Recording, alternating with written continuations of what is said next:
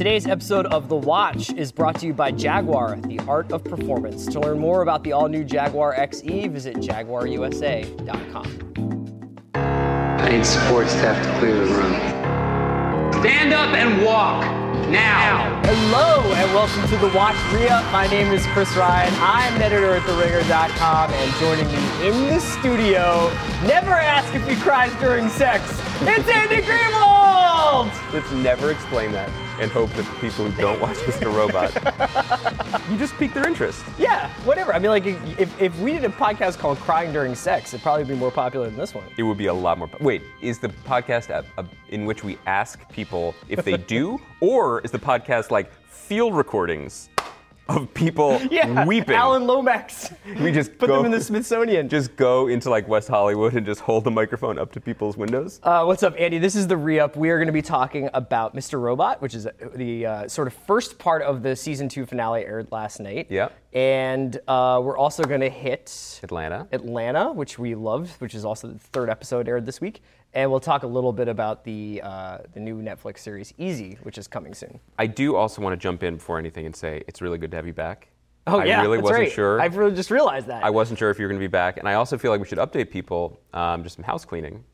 We are doing some fun Emmy stuff coming up. Yeah. We are going to have a special Emmy preview pod, and with video that'll probably drop tomorrow, Friday, ahead of the Emmys. And you can enjoy that up to, and you can enjoy it during the Emmys if you want.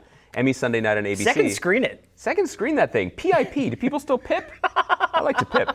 I'm going to bring Pip back. That's great. Let's bring Pip back. You can never see the smaller picture. No, and why would you want to? Yeah. It's just very aggravating. But if you wanted a Pip, Sunday night is the time because, Chris, you and I are going to do something we haven't done this before, really. No. We are going to be live on Facebook after the Emmys. We are going to talk about everything that just transpired. Our winners and losers. And hopefully we might have some fun people calling in. We don't know. It's live internet television. Yeah. So to find that on Sunday, and we'll be promoting it again, but to find it on Sunday. We'll be facebook.com/Ringer. That's where we'll be. As soon as the Emmys is over. Yeah, just turn us on. We'll also be on like the Ringer Snapchat channel during the Emmys. Will we? Yeah, apparently. Quick follow-up, will someone explain Snapchat to me? Yeah, that's the... Is it like the picture-in-picture of the smartphone era? It's the pip of the smartphone. Okay, good. Andy, speaking of house cleaning, I just wanted to mention that if there's a little bit of tension here today... Oh, I was going to mention this. It's because I actually did help Andy clean his house yesterday. I had to help you move some boxes down a very precarious dark hill. Yeah. Now, to be clear, the hill wasn't mine. And neither were the boxes. So then I get out of Andy's house last night around 8 o'clock. I've worked a very long day in the content mines. My face covered in soot from all the uniques. Yeah, you know? all the uniques, but also the blowback, the soot from the heat of the takes that you were editing. And then I start to drive down. Andy lives on a very quiet street on a hill. Thank you. In Echo Park, Los Angeles. Do you want to give people the geo code? This is a weird turn. So, but yeah, I'm trying to basically paint a word picture where people understand that it is like a one-lane, quiet hill that I'm driving down. And I turn around from Andy's house, and I am in bumper to fucking bumper traffic at 8:30 p.m. on a Wednesday night. And I'm like, oh man. The old baseball Dodgers must be here. Sure. People must be going to playoff race to pay their respects to Vin Scully or to welcome Chooch to the neighborhood. Yeah, exactly. Whatever it is, the pennant race is heating up, and I'm just like, God damn, but this is serious. This is some serious Dodgers action.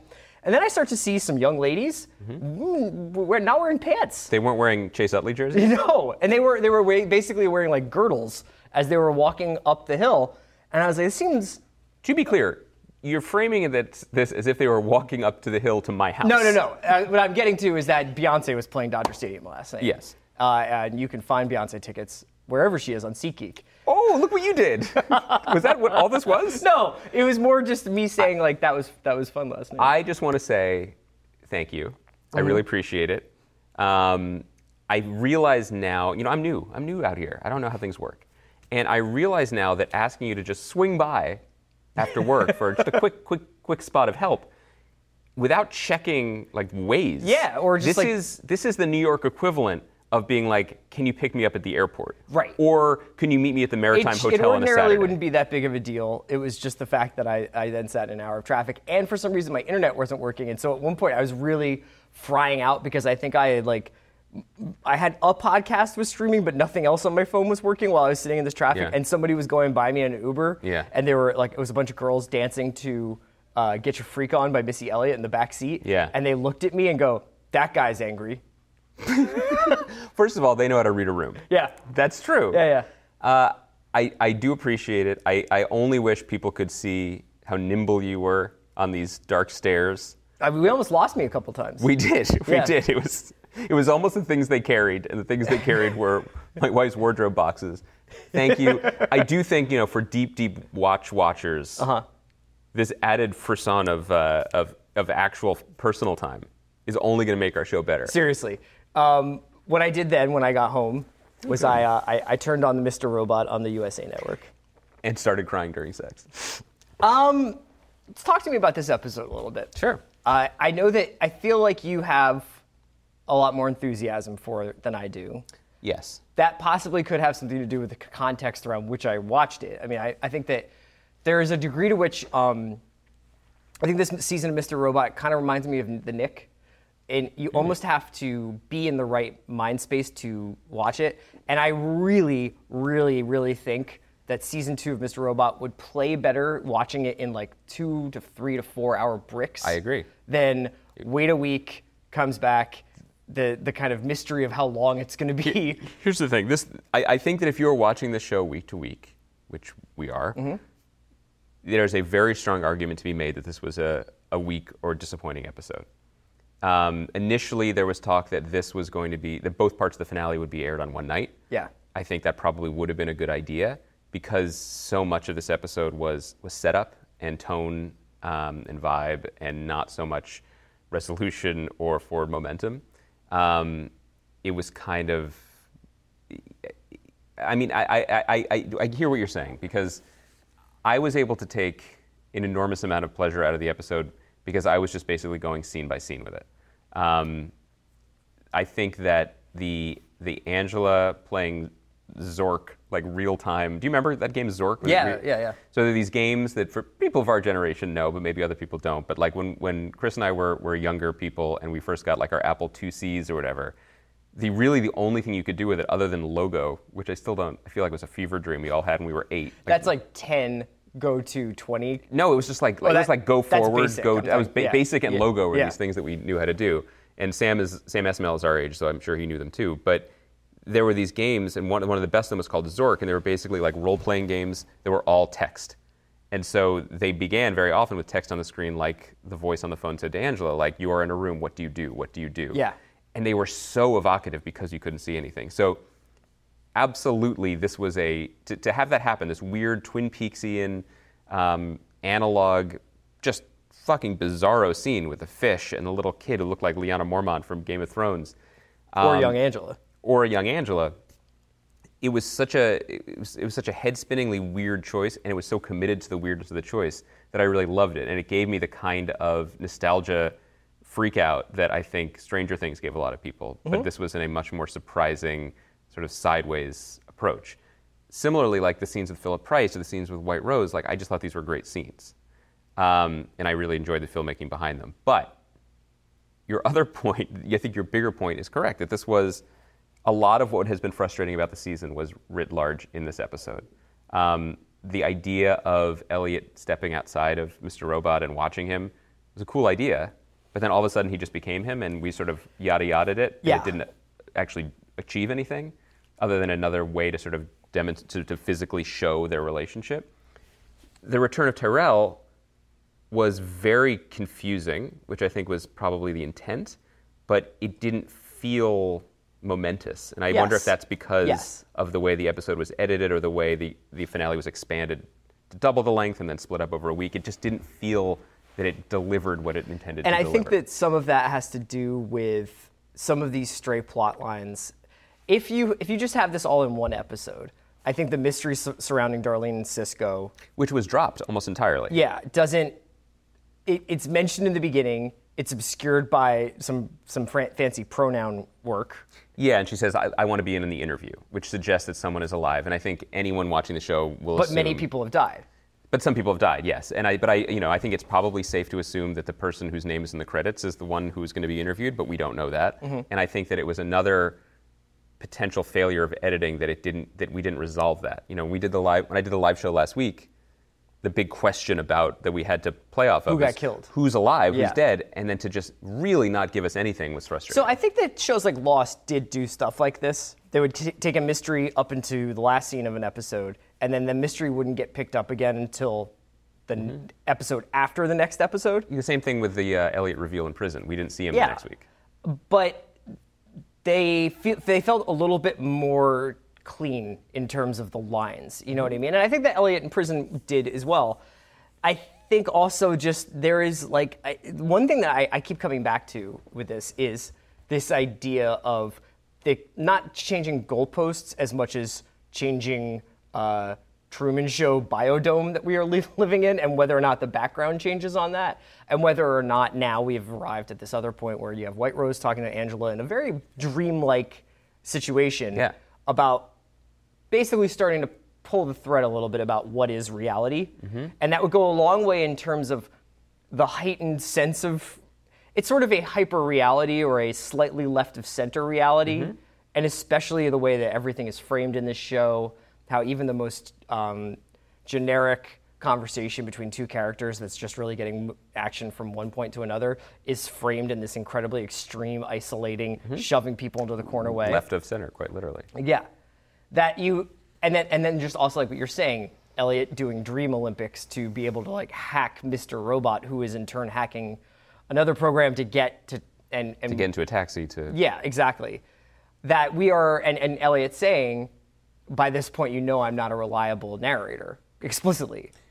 Yes. That we are basically, I wonder how big the shoe is going to be when it drops next week. I'm very curious to see what's going to happen next week. I also wonder if there is anything that can drop that can be satisfying to the divergent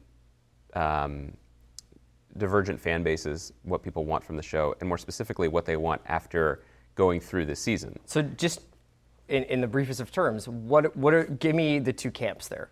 Who are the, I think there are some people who definitely watch it for the mindfucks, and there are people who are like, if next week White Rose pulls the curtain back on reality and we realize this is, who knows what it could be, there's a whole other layer to this internally, or that there was another delusion, or that they aren't where they think they are, or that someone isn't what they think he is, or whatever.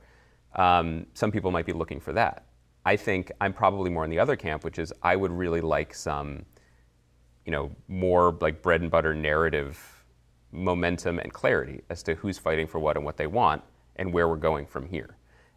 In thinking about the season as a whole, and I should say I'm very hopeful that we're going to have a chance to talk to Sam about this and bring these concerns to him directly on this podcast. But if you look at this season and you look at the peaks and valleys and you look at where we are now, I'm starting to think that the biggest flaw in the season has been a very, very simple storytelling one, which is, what does anybody want? If you go down to, and I don't even mean to bring this down to like a Joseph Campbell hero myth. Right. I just mean like the person with the clearest character direction is probably one of the most successful characters of the season. That's Dom. Dom has a case to solve. Yes. And so that scene last night, the almost indulgent scene with Alexa. And I say indulgent only because the show has earned the right to take some time and give a secondary character this long scene with a robot or a digital assistant. It didn't feel indulgent because she's a clear line character, A to B, and it's been hard for her. I think that's a really good point. I think it's always going to be a problem on a show, no matter how ambitious or unambitious. If you isolate your protagonists or multiple protagonists and you say, what do they want? And you have trouble answering, then it's going to be problematic. I don't mind the winding road.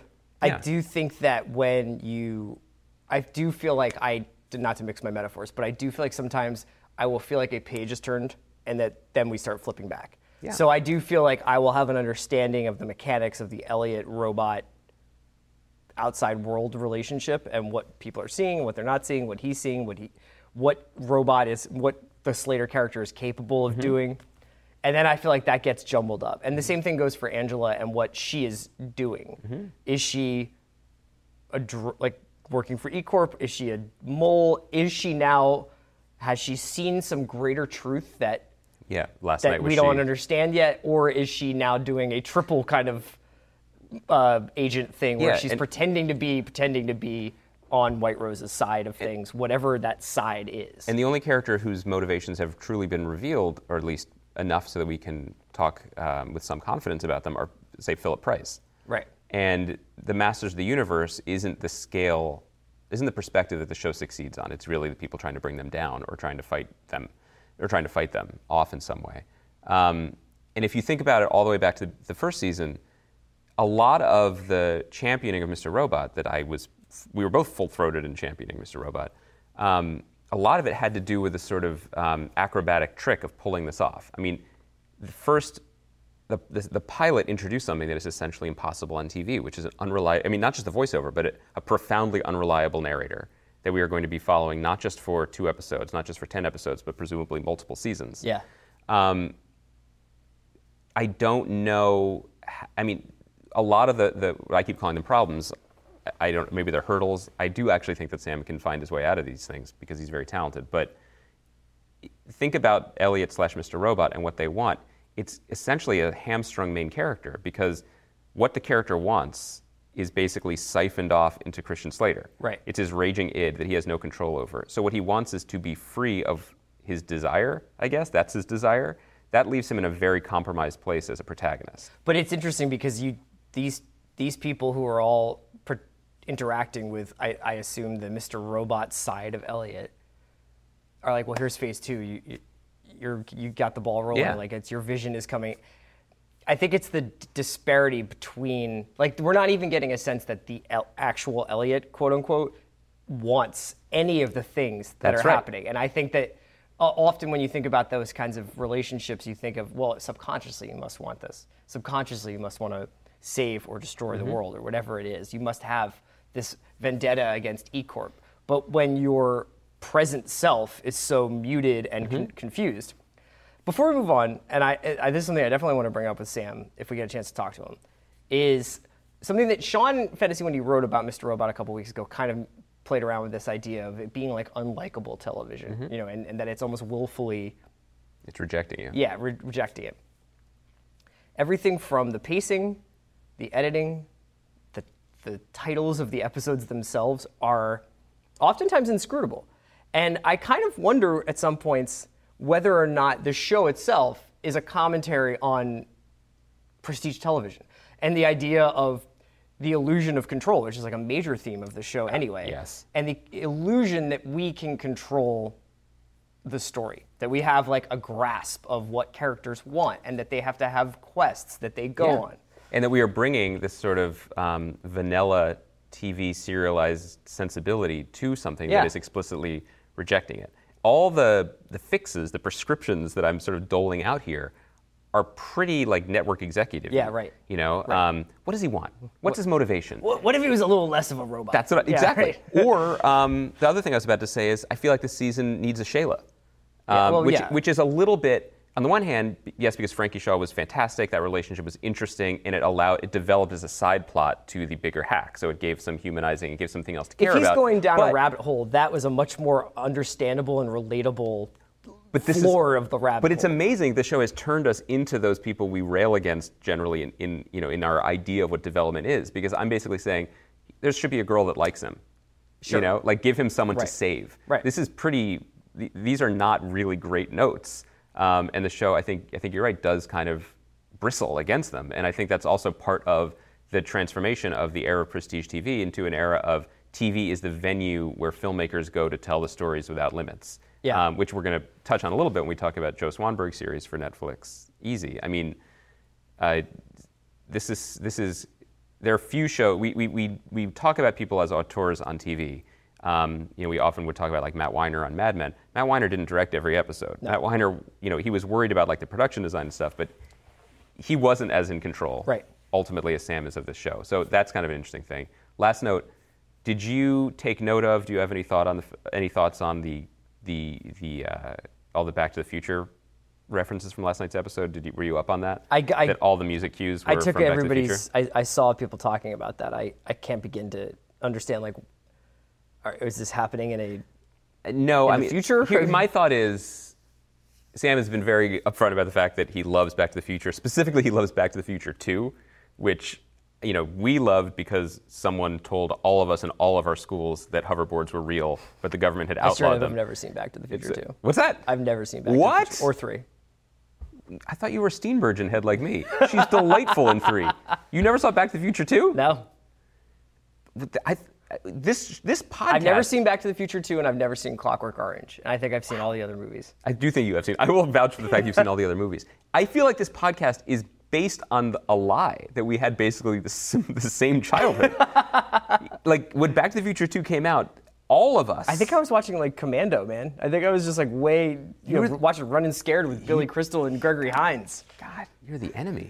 No, all of us were told that hoverboards were real. Like, this was, like, there was no Snopes. I got all the Cliff Notes, yeah. Okay, yeah. Anyway...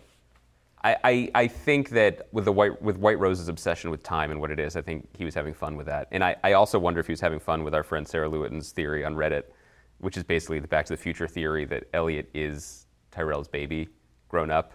And she started talking about this last year. And Holy shit, really? Sam read that. You can find it. You can Google this. I think Sarah wrote about it for the website Decider this year. Uh-huh. Sam absolutely knows about this and joked about it on the first Hacking Robot that we did. So I wonder if he's trolling all of us. I do not think this is an alternate reality, but what do we know? What do I know? We have one more week. Did you know that actually Tyrell Wellick's baby grows up to be Gabriel Macht's character on Suits? That's amazing. First of all, I don't know any names of any of the actors on Suits. Yeah. I thought that was a name you were making up. I actually thought you were saying grows up to be Ashley Schaefer's son, Gabriel, from Eastbound and Down outtakes. I'm just going to say again here, I'm just going to throw my hat in the ring. I really, really want USA to hire us to do After Suits, with the only caveat that we never watch the show. Littman would be so mad at us. I would love to do an after show for Suits. Okay. I feel like it demands one, but I don't want to watch Suits. Okay. But Juliet loves it. She adores it. Yeah. Is Gabriel Macht like her Michael Weatherly? I think he's the guy who plays Harvey on that show, right? That I literally don't know what that means. Like, what's Harvey? Harvey's a lawyer. We should get on to Atlanta. We'll take a quick break, and then we'll be back to talk about Donald Glover's new show. We know it's a little rude to interrupt, but while we have your ear, let's have a brief conversation about manners. As the British like to say, manners maketh the man. So it's no wonder that Jaguar's first ever compact sports sedan, the Jaguar XE, and their first ever performance SUV, the Jaguar F-Pace, are well-mannered. They both put you at ease the moment you enter, remain composed in almost any situation, and know when to make themselves heard. For the full Jaguar guide to manners, please visit JaguarUSA.com. Thank you. Jaguar, the art of performance. When was the last time you ordered clothes online and got to try them on before paying for them? Never, right? Well, that's exactly what JackThreads.com does. You can try anything on at home for free, and you only pay for what you keep. Whether it's a big-name brand or the Jack Threads in-house line, you can be sure you are 100% going to love the items you ordered before spending a cent. I just got a very, very nice maroon bomber jacket, actually more burgundy, if I have to say, and a pair of Vans from Jack Threads. It's such an easy process. The interface on their website is perfect. You can just sort through anything you want. You can look by brand. You can just look by different item. You can choose anything you want and try it on at home for free, and you'll have 7 days to decide if it's working for you. Go to jackthreads.com and enter promo code BSPN when you submit your tryout for 20% off anything you keep. That's jackthreads.com, code BSPN, and save 20% on anything you keep. Never buy before you try again. Okay, we're back. Andy, let's quickly talk about Atlanta, episode 3. We talked a lot about the show, I guess, 2 weeks ago? We recorded it 2 weeks ago. I think that went up the day the show premiered. So and obviously, by the way, I want to apologize because I think we were a little confused or confusing. We talked about the premiere, and we alluded to things that happened in the second episode. I didn't realize it had a 2-episode premiere. Yeah. So everybody saw the things that we were talking about. I think we actually started to talk about stuff that happened in the third episode. That was when we were talking about, like, not having any money in your pocket. Oh, and, yeah. Like, so another great episode. I just think that here's what I want to say about this show that has also been incredible for me, is that we are definitely living through an age of incredibly high concept shows. I think half of the network shows that we didn't talk about on Monday are about talking dogs. Yeah. Like for real, there's like 3 talking pet shows. America loves talking But pets. there's just like a lot of like, what if? And then it's like a 7-step plot. And you're like, how do you do more than the pilot of that? Yeah. I never had that issue with Atlanta. It was obvious the show, you talked about this too, where this show can go wherever it wants to go and be whatever it wants to be because of the world it's created.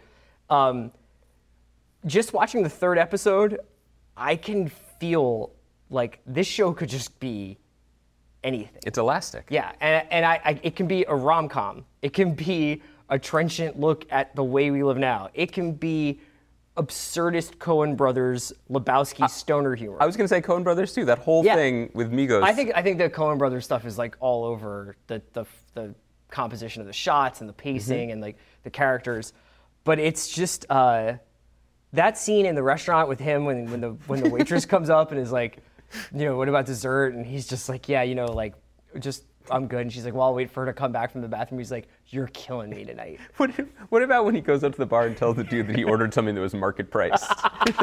He's like, I gotta know what the market price is. The show is in so many ways, and there are a bunch of shows that I think could hold this mantle, but this I think is the best of them.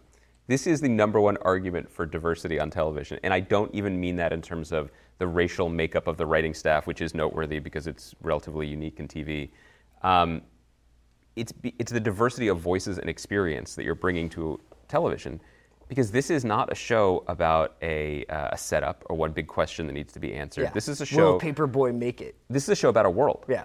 And it has dropped us into a world with real confidence and real creativity, and we're just content to be there. And you were talking about questions in other shows that might not, how could you do more than a pilot or more than a first season of them? It's not just that. It's that sort of escalating Jenga word salad of conceits. You know, that we were joking when we were going through some of the fall pilots the other day, and there's the one that you were all in on with Haley Atwell, Conviction. Hayes Morrison, first daughter and lawyer? I keep coming back to that because it's just like, it's not enough that she is a lawyer. She's also has to be the former first daughter, plus also this, plus also that. And her name has to be Hayes. Which I'm still not over. But it's like, because it's a legal show. Yeah.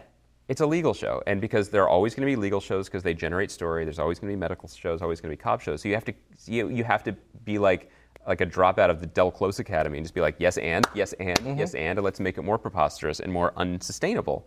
But these newer shows, these more elastic half-hour shows, and I would put Master of None in there as well. They're just about people telling stories that maybe we haven't heard on TV or maybe we haven't heard in these ways, and they can be anything. Let me ask you this. This is an easy enough way to get into easy, too. Because I think that one thing that we're seeing is that these half-hour shows that are sort of dramedies have started to, there's an umbrella, and I think a bunch of different critics have used this term. They're basically cult of personality shows. They're about a relatively, I don't know how to phrase this. Basically, like I'm talking about shows like Master of None, Better Things, Louie, even shows where it's like relatively domestic, relatively not particularly probing, but kind of like wandering. Like One Mississippi, like Lady Dynamite. Like... Yeah, and I think that there is something to the way that Atlanta, it has some elements of, this is a show about a story. There is a story to Atlanta that seems very clear. They haven't overcrowded it with characters, and they haven't overcrowded it with anything else. It's like Paperboy making it or not, and Earn making money or not, and whether or not he stays with Van are like 3 very distinct, easy to follow plot lines that like I think that they hit on every episode. Whereas sometimes I think that people think that it's just enough to have like, here's a bunch of people living and loving, wandering through their life. Yeah, which is not and those shows can be successful or not successful at varying degrees depending on the writing and the talent. Like involved. Love, like Casual. Yeah, I think that they're almost like those are the new soap operas, you know, where it's like I don't really know, I can't really tell you what happens on season. If you ask me to describe what happens on Togetherness, it would take me a while because it's a lot of stuff about like building a charter school and whether or not they're getting back together. You don't remember Dune that well. Yeah, it's more like, I think it's like a portrait of these people at a time in their lives, and it's like anything that they can kind of throw at the wall there. This feels just a little bit more hyper specific. Am I onto something here, or am I just like? Well, I think that one of the reasons why it crackles the way that it does, Atlanta, because it does have a skeleton. There is a framework here. They're perched on the precipice of fame, of art, of making art, of following your dreams, or flaming out. But it's taking its time with that story. But that story is there as a driver, as opposed to Unmastered of None, which is what piques Aziz and Alan's interest next. Yes. Which is fine, because I think they're interesting, and I like that they are so able to go. And from it's really one thing to cool, another. but there is the degree to which you're like, what would be cool is if we went to Nashville. Right, and that can be very fun to follow along with. But this one, the thing about Atlanta, like, just these little details before we move on, like the guy who plays Paperboy, Brian Tyree Henry, like his acting, his silent acting in the scene with Migos. He uses his frame really well. He's so funny. Yeah. And so present without doing anything. I mean, he's just incredible to watch as an actor. And the fact that the show could be so goofy at times, but still have the menace, so that when they go, that whole scene when they approach, where Quavo's like holding court in the trailer park, or whatever, in the middle of the woods, you actually don't know what's going to happen. No. You don't know if someone's going to die, because someone does apparently get shot, but it's also ludicrous. Yeah. And and that's the same thing that I do like. I think it was well observed, like with something like Louis, which is, it's kind of cool to be unsure of where you stand and what's possible. Because we didn't mention it specifically, but it aired. The scene in the second episode when he's in the holding tank in prison, where it goes from this moment of everyone laughing at the guy getting beat in the face, was just, that's one of the more stunning. I don't even know how long that scene was. Yeah, but the thing is, I think part of the reason why it's so impactful is that they didn't play it for. They played it as like the kind of shit that can happen in some people's lives. Not like, here's the strings, here's the car comes out and T-bones you, and then it's parenthood music. It's not teaching a lesson. Yeah. It's not it's not trying to educate us in a way. It's not a very special episode of Atlanta. It's avoiding, and this is what I think you mentioned it last week. This is what Donald Glover talked about with Rembert in his piece that everyone I think should read from New York Magazine, which is he's trying to avoid clapter, which is like the sort of the polite, this is good for us. You touched on a good issue here, Good for us kind of thing. Tell me a little bit about Easy. I watched the trailer, I just didn't. I mean, you and I enjoy the films of Joe Swanberg. Joe Swanberg he came out of the mumblecore movement. He's a guy, he's younger than us, early 30s, As filmmaker. we all, really. In a way, we all did. All of us and Hannah took the stairs when necessary. But he's incredibly, ridiculously prolific, and he works in a very sort of like digital video Cassavetes-esque vein, where he gets people he likes together and they make a movie in a weekend or in a week at his house in Chicago or on a set or a borrowed place in LA. And he's sort of been inching more towards mainstream, because he's made these last 3 movies that he's made, Drinking Buddies, Happy Christmas, and Digging for Fire, 2 of which starred a friend of the pod, Jake Johnson, were really, I think, steps forward for him. And he never stops working, and he directs episodes of some of these other shows that we've actually mentioned. I think he directed an episode of Love for Netflix. But so... And as excited as I am for more work from him, because he has this anthology series from Netflix debuting in like a week, it's insane to me that we didn't even know about this. So I was reminded of it because I was thinking about this too, with how Transparent's coming back. Transparent's one of like the 5 best shows on television. Absolutely. And is adored. Yeah. And in my mind, in the same way that when there's a big album coming out or a big movie coming out, I feel like there should be like weeks of. We should be clearing our throats. I should know that like Transparent's coming on, and I drive by billboards and maybe I'll see it. The billboards went up last week. Yeah. I've been here 3 weeks now, so I know when the billboards go up. It's crazy. This is what peak TV feels like. The fact that there's a show with Orlando Bloom and Aya Cash and whoever else is in Mark Easy. Maron, Hannibal Buress. Yeah, is just on. Jake Johnson is going to be on Netflix next week. Is nuts. And it is. I think it's a terrific opportunity, because basically, from what we understand, it's a 8-episode. Half-hour episode series. I don't know if there's any loose connection between the episodes, or if they're all just sort of about people figuring stuff out at Chicago. Sure. This is a great medium for Swanberg to play in. It's what he does anyway, and he has access to these great talents. It's what Netflix should be doing, bankrolling people who can do their own shit and then giving them an outlet for it. Yeah, I mean, it seems like it's the perfect trade-off, because he gets creative freedom and he gets an outlet for his stuff. And they get content. And they get content. But it is bewildering that this is just dropping, Yeah. and then maybe everyone's moved on to something else. the trailer, they did put up a trailer It's the same today. thing that, It looks good. Stranger Things, the trailer for Stranger Things came out like 2 or 3 weeks before it just was there. Mm-hmm. And then I remember distinctly being like, oh, Stranger Things, I guess I'll check that out. And bang. But this is, we end up saying this at least once a month, but We'll be saying what about Bloom, though, in a couple weeks. We'll be like, when Bloom is the huge meme. He's the huge breakout? Yeah, I think he's already become a meme I think he was a meme for other reasons when he was paddle boating with an interesting paddle. But I think we end up having to say this like almost once a month, but all of media, and I include you in this, you're a website editor, you're a thinker. Yeah. All of it for generations has been built around the anticipation of something. You do the press before and you get people excited ahead of time. Netflix's entire content model is built on after. All of their emphasis is on having the thing. When you discover it, doesn't matter. When you watch it, doesn't matter. They just want to have it there. And so they're already on to the next thing. The crazy thing is, though, is that Swanberg is a guy who used to put out 1 or 2 movies every 18 months in art house cinemas. And obviously that had a different promotion cycle, but this could be the way things work from now on, where these just outside of the mainstream directors who make very human, non-CGI, non-existing IP movies just go straight to Netflix, and they're like, I hope you find my stuff. Woody Allen just did that, or it's about to do that for Amazon. There's a Woody Allen TV show coming this month. It's absolutely bewildering, and we're gonna, as I mentioned, we're gonna be doing an Emmy preview, and I think a lot of this conversation is gonna thread through our Emmy conversation, because the Emmys are such an interesting barometer this year because of, I think they've done a very good job of wrapping their arms around the breadth of TV, but also by doing so highlighting the lack of consensus about TV.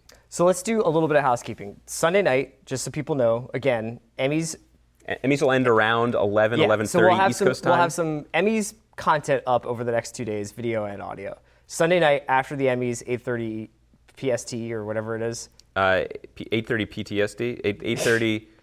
Yeah, at 8 or 8:30/11 or 11:30 live. Hit facebook.com/ringer to see us do Facebook Live post show about the Emmys. Monday, we're doing a special podcast with some buddies. I think we can we safely say that? I'm pretty excited about Monday. Let's just say that we are going to be talking about a new fall show that we touched on last week with 2 colleagues, friends, who are uniquely qualified to comment on it. That's a very good way to put it. And then Thursday, we'll talk about the robot finale. Yeah. And I guess Atlanta. Yeah. Yeah. And if people hopefully with a special guest then as well. And what was the shows? What else? I wanted to talk about Gomorrah. What did you want to talk about? I feel like we should. And I think after we get through some of these events that we have planned, I think we got to revisit who's got the belt for the fall. Yeah. I think probably Atlanta, but I think there are a couple contenders that we haven't even folded in, such as Gomorrah, such as Queen Sugar, such as Wine Show. Yes, so that's right. These things are looming. That's huge. Okay, so check out our Amy stuff. Until Monday, we'll talk to you later. Great job, Redscape!